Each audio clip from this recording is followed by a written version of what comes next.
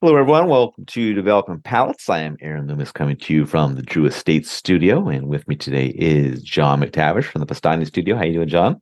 Doing all right. My Jets are finding ways to lose football games, so I'm trying to stay positive. I was managing expectations going into the season, so I'm trying not to be salty. You know, hanging in there, hanging in there. I should have a drink in front of me, but I don't. Yeah, I mean, with Rogers going out, I think anything that you win is gravy. So Yeah, I would just kind of look at it in that way. But that's yeah, that's that's a no, true point. it works.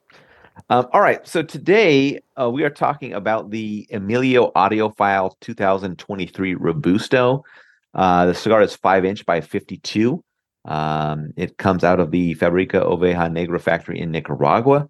Wrapper is Ecuadorian Maduro, binder is Ecuadorian Habano, and the filler is from Nicaragua. It is blended by James Brown. Price point is $10.50, and the cigar was released in August of 2023. So with all that out of the way, John, what was your overall experience like with this cigar? So, I haven't actually smoked a lot of the new Emilio blends. So the audiophile is somewhat of a new cigar to me. So I was kind of going into it a bit blind. So out of the gate, I kind of, excuse me, I kind of got sweet tobacco, woody scent or earthy finish, creaminess in the retrohale, a little bit of lingering earth, medium strength on the post draw as it kind of settled in. Kind of a mild, dry wood over time there as well. Some musty tobacco in the finish. So it was an unusual profile. I wouldn't really relate it to anything that I've smoked from, the parent brands. So that was kind of interesting. And then the second, third kind of started out creamy, sweet tobacco, dry wood in the center, wood and earth in the finish. And that profile remained pretty consistent to the halfway point, really no changes. And then, the only thing I remarked on in the bottom half there was a little bit more of tobacco sweetness on the finish. So to me, the second third kind of took a step down from where the profile was in the first third, from good to average. Still pleasant, but not as complex. And then the last third really leads off with sweet tobacco, with earth in the finish. There is some light vegetal that kind of moves into the center to break up the flavor profile a little bit.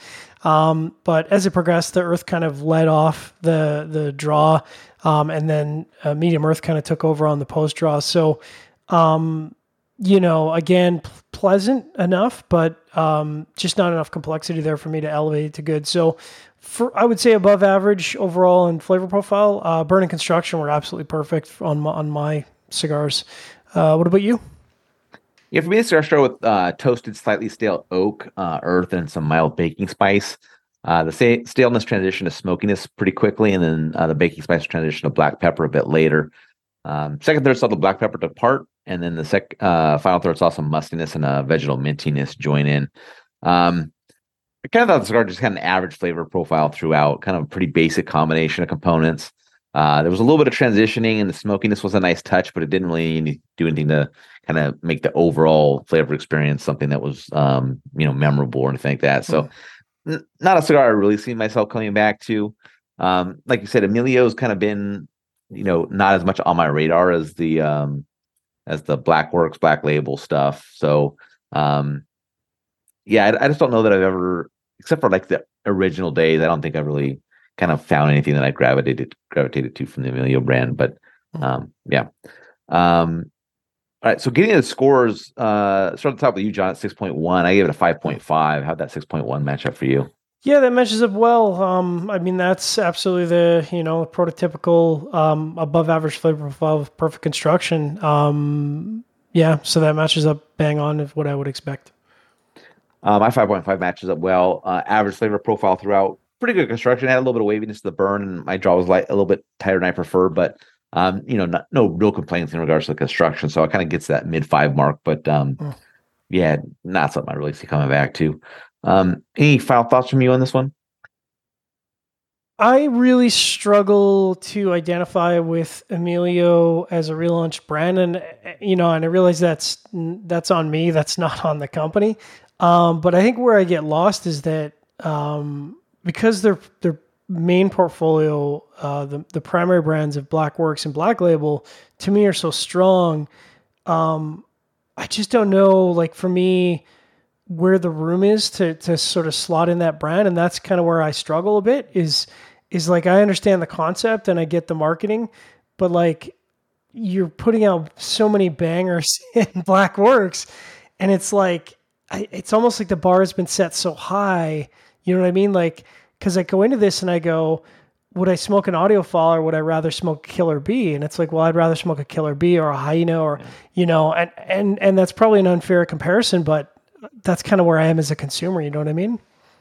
Yeah, I kind of agree with you. And I don't really know the kind of underpinnings of the relationship here with this brand. It's kind of a back end investor, brand, or if it's kind of like a little bit of a playground to try some different things that you're not going to try in the other brands and just kind of see what comes of it. So, yeah, I would agree. This is kind of like, slightly lower tier. Not, I don't want to say lower tier. That's not right what I'm saying. Just not as a focused brand, I guess. That's Right. kind of in that portfolio. So, yeah, I'd agree with you kind of in that fashion. So, But that said, I mean, I think I need to smoke a lot more Emilio because like I said, other than the stuff I smoked back in the day, which is quite a while now, yeah. I'm really out of touch with the current offerings. And I think I need to really, kind of rehash and get a sense of what's on the market right now.